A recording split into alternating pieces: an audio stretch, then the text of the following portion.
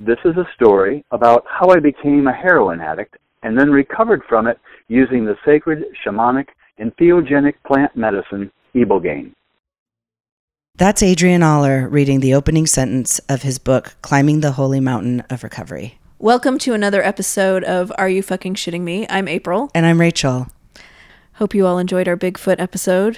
It was fun, I think. Bigfoot. Yay, Bigfoot. We're going to have some more paranormal episodes coming up.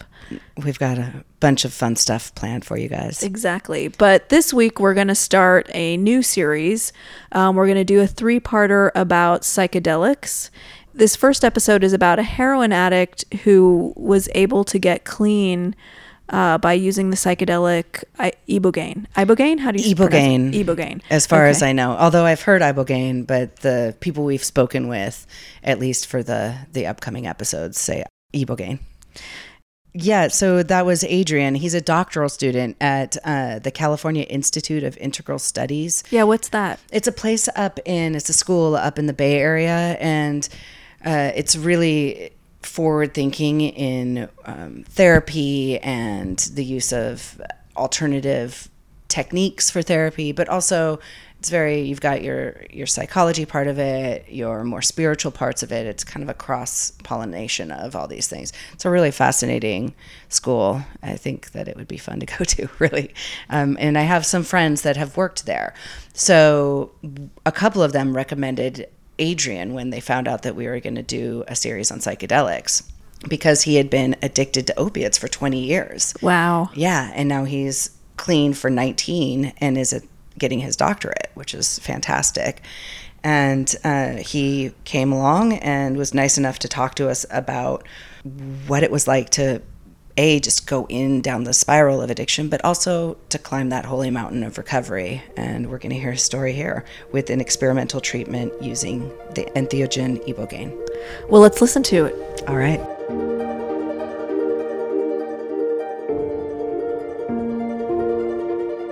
I was 22 or 3 and suffering a variety of symptoms that I was able to tolerate until one day suddenly I got my first migraine headache, which was devastating. I was just walking down the sidewalk, and in a matter of seconds, it went from nothing to unbearable, and I just fell off by the side of the sidewalk. And some students, I was on campus, some other students dragged me over to the clinic, and that began a whole procedure. So ultimately, I was given a diagnosis of severe anxiety, severe depression, PTSD, and a severe migraine. Nobody said anything about therapy because that wasn't a happening thing in those days. People didn't get therapy unless you were some wealthy New Yorker, and then you'd get some Freudian psychoanalysis. And nobody took a history other than a physical history, because it just wasn't in the cards in those days. So what I got was about 5 or maybe 6 prescriptions for different medications for all those different individual symptoms. And included amongst them were some Percodans for the pain, for the migraine headache. So I took it like I was supposed to for about a year, and all these other meds too. And all the other meds more or less just homogenized my life into a sort of a dull gray blur. And then one day I wound up taking a Percodan when I did not have a migraine headache. I just had an ordinary headache and had run out of aspirin or something. So I thought, okay, I'll just this once, I'll take these Percodans and then go get some aspirin when I feel better. But because it wasn't a migraine, there was the effect of the Percodan was more than was required to deal with an ordinary headache. And I began to notice how much better I felt in all kinds of ways. And eventually, to cut to the chase, I realized that taking this one medication dealt with my anxiety, my depression, the PTSD, and the headaches better than everything else put together. So I just started self-medicating with the Percodans for all of those things, and the quality of my life got better. However, I was using it every day for the rest of my life, practically speaking, and of course, inevitably, I got addicted. I officially became a junkie because getting enough prescription opiates was becoming difficult, and I had to go to the street and supplement with heroin, which actually I ultimately came to prefer. Basically, to get heroin, certainly, you have to, break the law, expose yourself to all kinds of dangers, getting ripped off, beaten up, mugged, shot, arrested, or killed.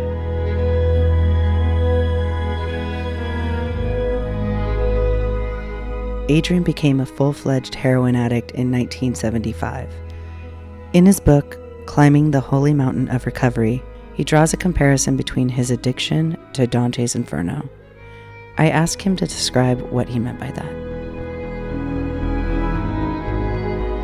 One reason I went there is probably because of the grad school I go to. California Institute of Integral Studies. We're willing to engage with things that you won't find in mainstream schools, which includes myth and the reality of it.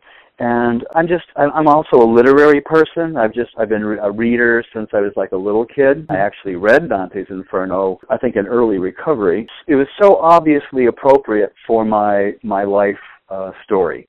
The first two books, okay, for anyone who doesn't know, Dante's Inferno is a story about Dante's descent into hell. While alive, he goes down into hell and then passes through the center of the earth where gravity changes and then has to climb up the other side.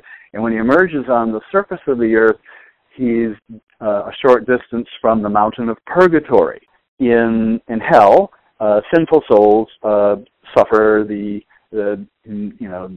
trials that they incurred by being sinful. And then having paid those dues, then they have to purge and cleanse themselves spiritually by climbing the mountain of purgatory, which has the same number of rings around it as the rings of hell. To me, it just immediately, certainly my experience as an addict was hellish, and the climb up the mountain of purgatory or recovery was a perfect analogy for my experience of addiction and recovery. When I was in recovery and in the 12-step program, in the rooms of recovery, I found that there were people in there for Ambien addiction.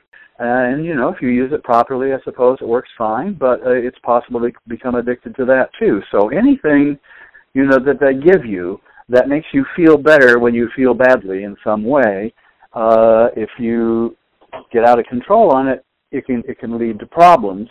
But that shouldn't be taken as necessarily a condemnation of the medication.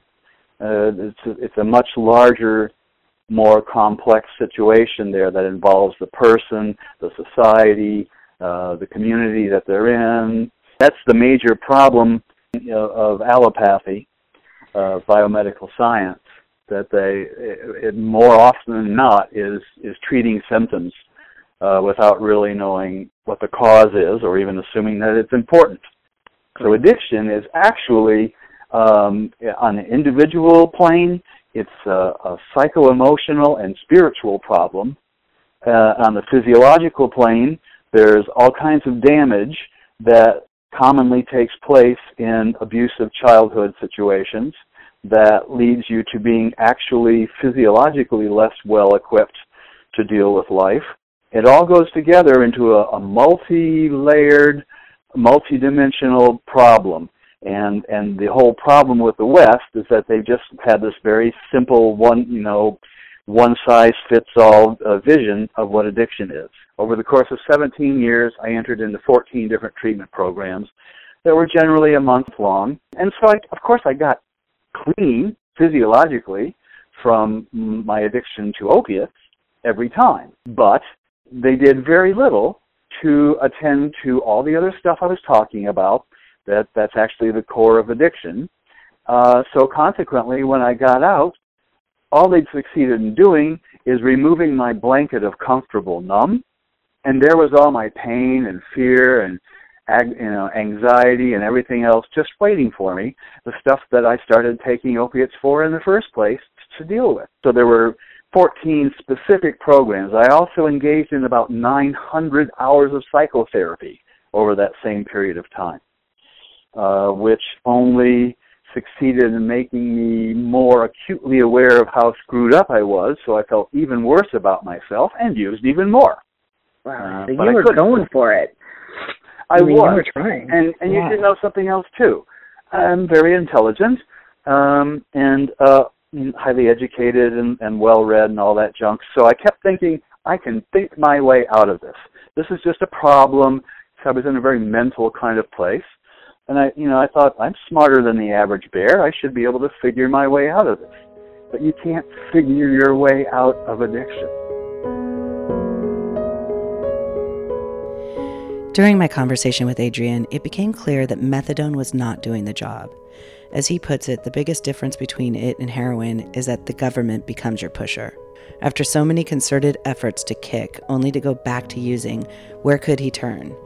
Adrian has an intense and amazing story about the discovery of experimental treatment and what it took to become part of that study.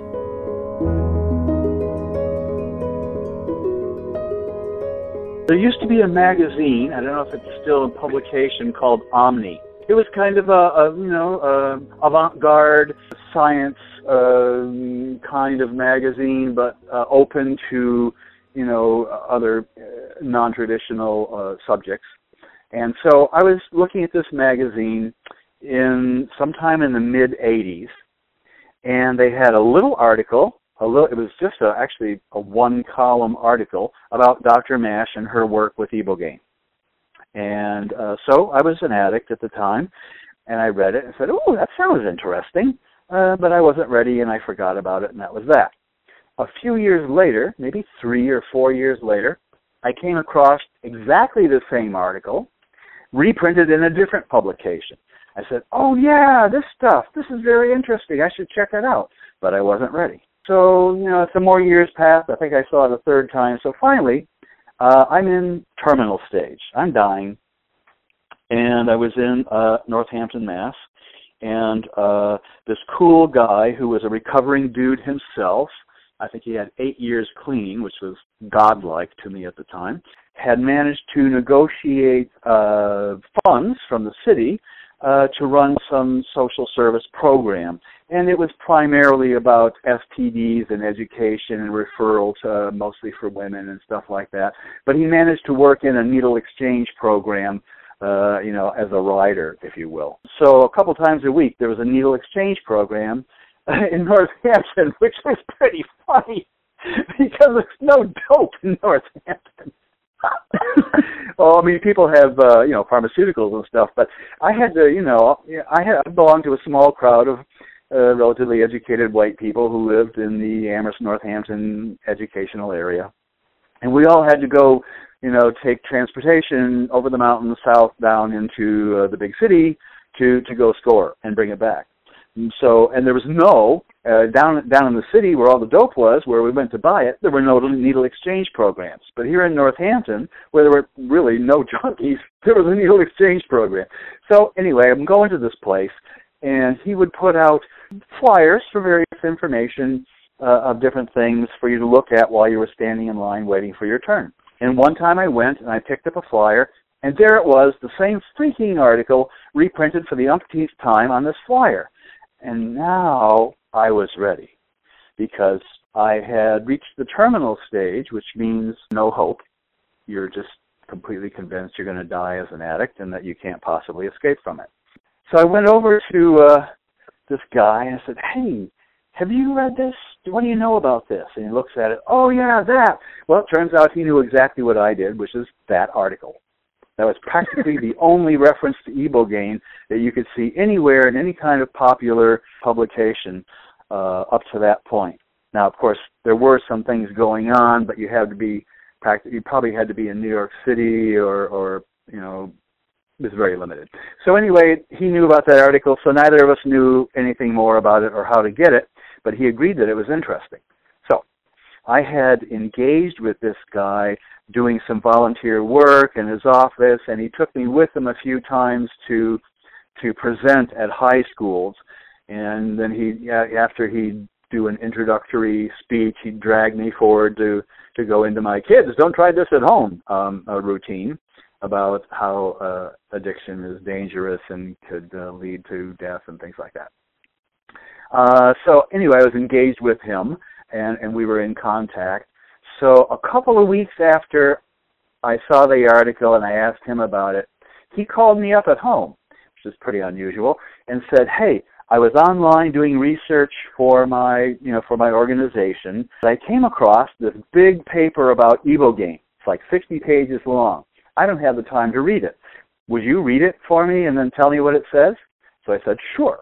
So he printed the whole thing out, and I went and fetched it and took it home and read it. And this was a paper by Howard Lotsoff, he's passed on now. He was the young American heroin addict who had stumbled onto ibogaine, took it once, and discovered that his heroin habit disappeared overnight. He's like the founder, if you will, of the Western ibogaine scene. So I, reading the article and thinking, how can I find out how to get this stuff? Because the more I read about it, the more I was convinced that this was my last and only chance to survive. Well, of course, they couldn't say anything like, so here's where you go to get some or anything like that, because naturally it's illegal in our freaking country. At that time, there were probably only maybe 4 places, I'm going to say 4 or 5 places at the most, in all of the West, the Western world, that were using ibogaine for experimental opiate addiction treatment. One was in Switzerland, one was in Netherlands, I can't remember the others. So I couldn't go there. So I'm thinking, how can I get this? So in the article, there were the names of 3 people. One was Howard Lotsoff, of course, and I didn't know how to get in touch with him. And besides, he was an addict, and so I know how screwed up addicts are. So I was, I appreciated what he was doing, but I was a little bit, reserving judgment. And there was the name of some bigwig in the FDA. And I didn't want to have anything to do with those stuffed shirts. And there was the name of this researcher, Dr. Mash. I said, there's that lady from the article. So, with my background being primarily scholarly academic, I said, I don't know how to get in touch with Howard Lotsoff, and I don't care to get in touch with this other jerk, but by golly, I know how to find a professor. So I called the University of Miami, where she is, and she was in the School of Medicine. So I called up and information, and they gave me the number for her department. I called her department, and the secretary, who would normally have answered the phone, was on lunch. And one of the various researchers who would have answered the phone, they were all in a meeting. Dr. Mash picked up the phone herself. I'm sorry. It's kind of an emotional thing for me. I said, hey, are you, this person doing this? And she said, yes, I am. And I said, I'm an addict. Is there any chance I can get something or I can be helped? And she said, yes, I'm doing this study. So the bottom line is the way I got ibogaine the first time was to be a research subject in her study. Now, Dr. Mash had been doing work on this for many years and fighting tooth and nail with the FDA for the right to do human clinical trials. And finally, incredibly, she got the green light to do human clinical trials at her school, University of Miami School of Medicine. That was a huge success. So she could actually do human clinical trials for ibogaine right here in the U.S. So she applied for 3 different grants to fund the trials and didn't get sent one for any of these grants. Now, dig it. Dr. Mash had already been in the saddle as an intensive researcher on a variety of things. He was already administering millions of dollars of research grant money and things like that. She runs one of the 3 biggest brain banks in the world. She works with neurodegenerative diseases. And, she's got credentials up the bazooty, had been well established for a long time, and already had lots of research money. So it's not like she was some unknown little goofball making some outrageous claim. And she'd been given the green light by the FDA, and she still didn't get a freaking cent from any one of those 3, whereas otherwise she got every grant she ever wrote for. You can kind of smell, sort of a political connection and the influence of Big Pharma behind this whole thing. So she didn't have any money to do the trial. But she was so engaged with the subject by now that I think at the time she was dating some cat who was like a bigwig in the Democratic Party political organization in Florida. So she got him to take her to some fancy schmancy gathering, dinner party, whatever, where there were going to be a bunch of people with money. And she took the opportunity to propose, hey, I'm trying to do this thing. So she formed a little corporation, and she got some people to donate money so that she could do this work. But she couldn't do it in the U.S. because the pass to do it from the FDA had expired or whatever. And besides, she could see that, no matter how legitimate it was, there was just too much resistance here. So she proceeded to fly all over the Caribbean looking for a country that would let her do these trials. And she finally hit success in the country of St. Kitts and Nevis. St. Kitts and Nevis are two islands, St. Kitts and Nevis, who used to be British possessions in the outer Antilles, the Windward Islands, the outer ring of islands that define the Caribbean. So what she did is found a little tourist resort that she could totally take over periodically. When the tourists who were there left, then they wouldn't bring any other tourists in until the place was empty. And Dr. Mash would fly her staff and all the equipment and the clients out to St. Kitts and be there for about 2 weeks, dosing people and following up and seeing how they're doing, things like that, and then fly back. And she did that 3 or 4 times a year, every year for 6 years. So Dr. Mash clearly kicks ass. I mean, they should make a superhero movie about her. But what exactly is ibogaine and how does it work? You describe ibogaine as a sacred, entheogenic plant medicine. Could you explain what you mean by that? Yes. Entheogenic is an adjective that can be used for any, let's say, mind-altering substances, psychotropic substances. There are a host of words about this, and there have been arguments about it. But anyway, psychedelic is a legitimate word. It does apply. It refers to several characteristics of the experience when you take those substances, but it's the upward and outward experience. It's mind expanding and consciousness enhancing, and it takes you to the light and to higher levels of beings and things like that.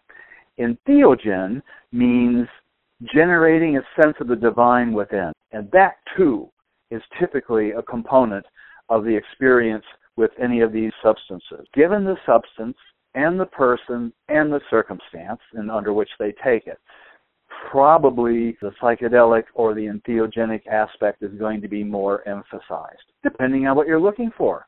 If you're looking for spiritual awakening and so forth, the entheogenic aspect is going to be at least as important, if not more so, than the psychedelic aspect. The psychedelic aspect is what the Silicon Valley folks use microdosing of acid for, mainly to enhance their creativity and intuitive, inspirational direction and things like that.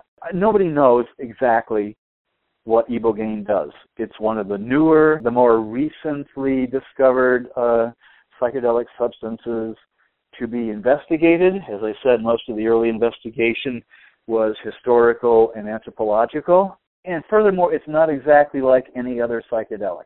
There are basically 2 classes of psychedelics, broadly speaking. For instance, mescaline and San Pedro are phenylalanines.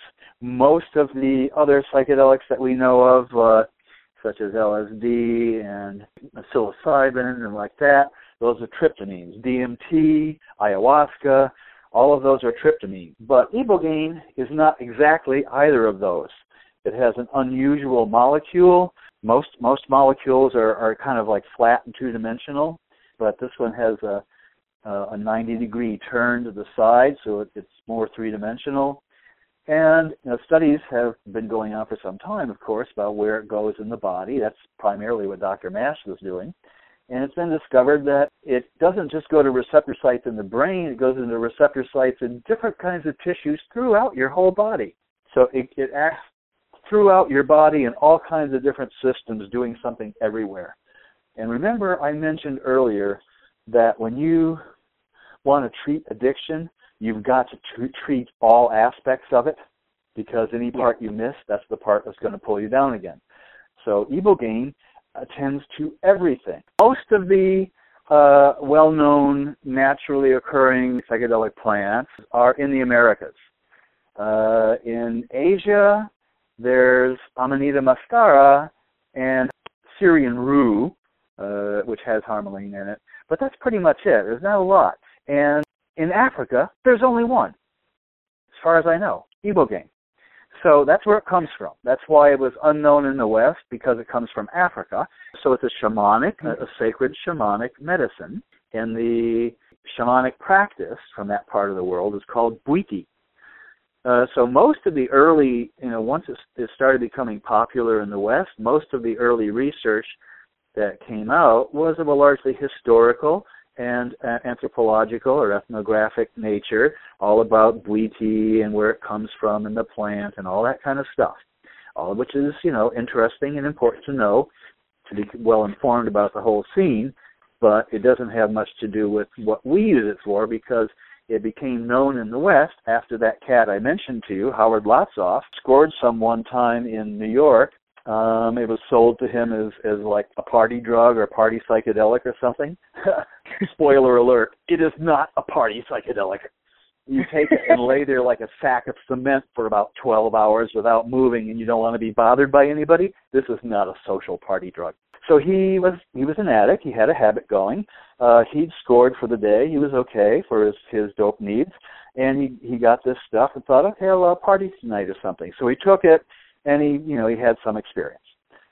Then the next day, once he finally got up, he went out to a cafe or something, and he had a newspaper. He had a cup of coffee and a bun or something, and he's sitting there waking up and reading the newspaper and stuff. And all of a sudden it occurs to him, wow, I've been up for like an hour and a half, and I haven't even thought about dope.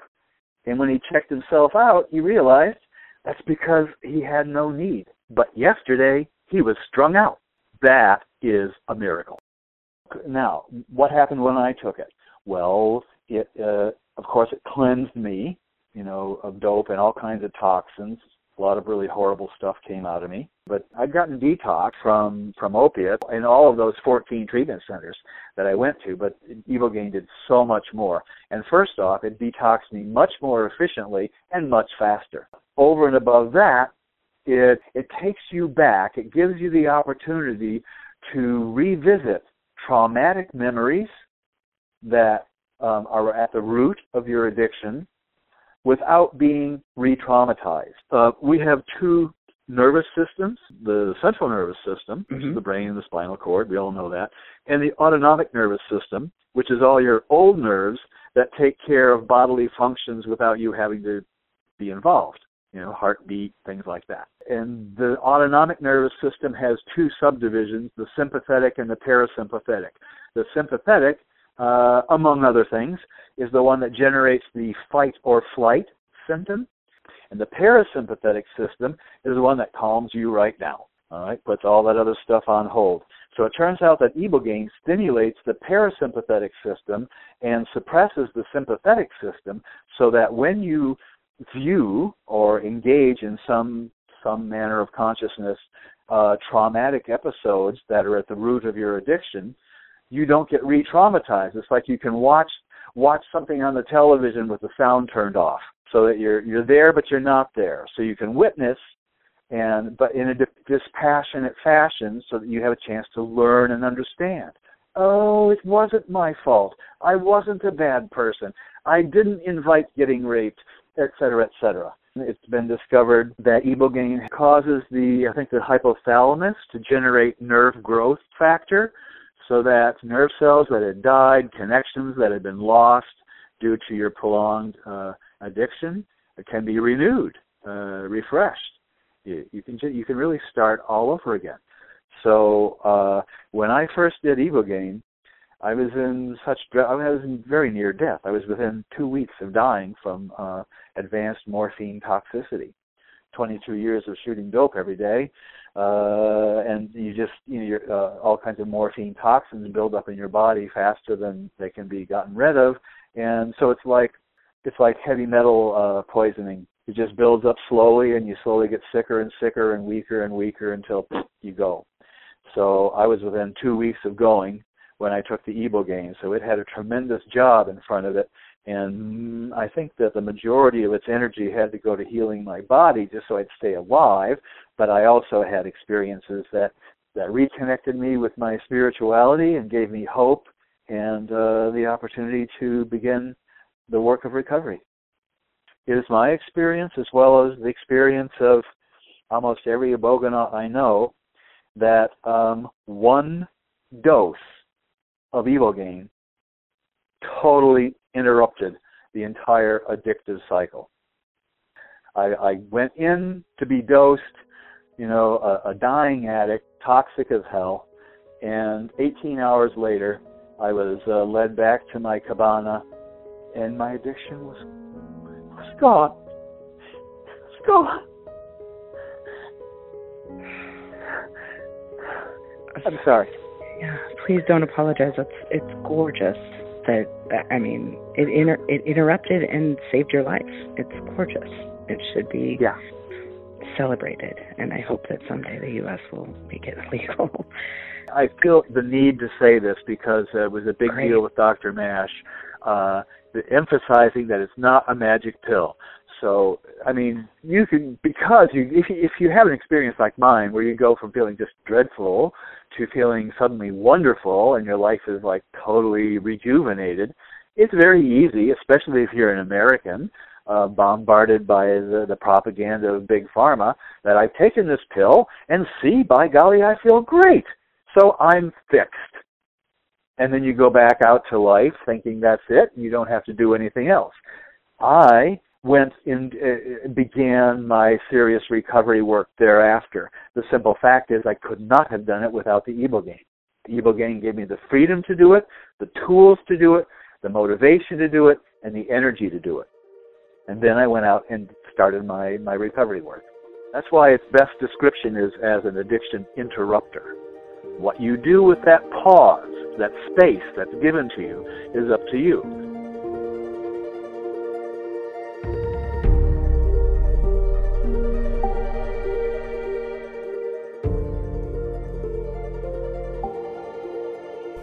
Wow.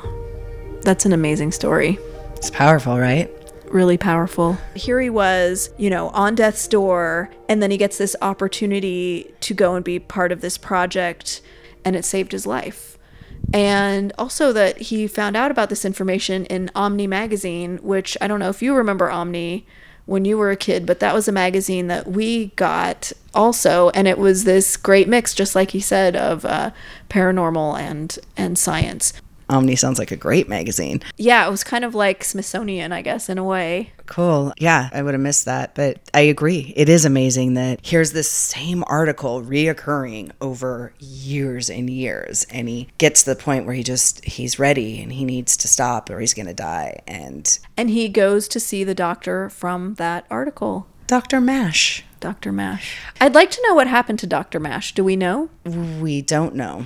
Maybe we should look into that and give a little update next week. I find it interesting that it's so unknown. I think until we started doing this research, you had heard about it, but I had never heard about this treatment. Actually, I hadn't. That's the funny thing is I was talking to him as well, and I had never heard about it. He pointed that out too. He's so entrenched in the subject that he thinks that more people know about it as well. But it was shocking to me. I had no idea that this was even an option. Yeah, I think most people probably don't know about it. I think we've heard about using psychedelics, maybe LSD and MDMA to help treat traumas and PTSD. And I knew LSD was used to help ease DTs for alcoholism before it became a Schedule I drug. Yeah, but ibogaine I had never heard of. I was telling our friend Rico, though, about this, and he said that it's mentioned in one of Hunter S. Thompson's books. So it's been around for a while. The first person who experimented with it, I think Adrian talks about a little bit, was a guy, and it was in the 1960s when he experimented with that for the first time. So I guess it would make sense maybe that it shows up in that book. Yeah, he was deciding that someone was exhibiting all the symptoms of ibogaine, and someone said, is he on it? No, I'm just saying he's exhibiting the symptoms of someone on ibogaine. That's hilarious. When I was doing some research to see if there are any treatment centers around who are working with ibogaine, because I wanted to find out what happened since the 90s and the experimental research project that he was with. I did find that there are a ton of treatment centers in Mexico and Canada. In fact, a couple in Baja. But of course, there's nothing in the U.S. because it's still illegal here. Yeah, and yet we have this huge addiction to opiates. Here's the treatment. Here's an option. Yeah. Is it right for everybody? Probably not, but no treatment's right for everyone. We're so ass backwards here sometimes. Yes, I agree with that. We absolutely are on so many topics, sadly. I think it's pretty important that we also talk about the fact that addiction is not racist, it's not classist, and just like mental illness and depression, it can strike you no matter who you are, and your intelligence level clearly does not matter. You can't talk yourself out of these things. I think it's also hard for people to reach out for help. Absolutely. So that's the other thing. And also, I think not only is addiction, not a racial thing, not a class thing, not an intelligence thing, I think treatment should also not be a racial thing, a classist thing. And we should all have the same opportunities to all the different kinds of treatments available. Yeah. We are Americans. We want the simple fix. And at least I know that I've been trained to. I'm like, oh yeah, I can just take this and it'll make me happy. Or if I get the right job or meet the right person, that solves all my problems. But that old phrase, wherever you go, there you are. Right. It's a lot of work. It's a lot of work, but this gave some breathing room where he could do that work. Well, next week, we're going to talk to someone from the Drug Policy Alliance about the use of psychedelics early in the 20th century, how they got developed, and then how the war on drugs started. We'll find out for sure next week. Yeah, exactly. The week after that, we'll be talking to another person about psychedelics being used as ideogens. So kind of the future of psychedelics outside of the medical uses. What other applications do they potentially offer us? What can we do with them? That sounds great. All right. Well, thank you guys for joining us on Adrian's journey. Thank you, Adrian, for sharing. Yeah, this has been really interesting to do research on, and I'm really looking forward to posting these episodes and having people hear them. So thanks, everyone, for listening to this episode and all episodes. Yeah, and you guys, we love the feedback. So if you have any, please give it to us. And thank you for those of you who have given us reviews on iTunes. And it really helps us, and it really keeps us going. So we really appreciate it. And if you have any ideas for shows, please feel free to email us or post those to our Facebook page also. We love you all. Thanks for coming by. See you next time. This is April. And this is Rachel. Bye. Bye.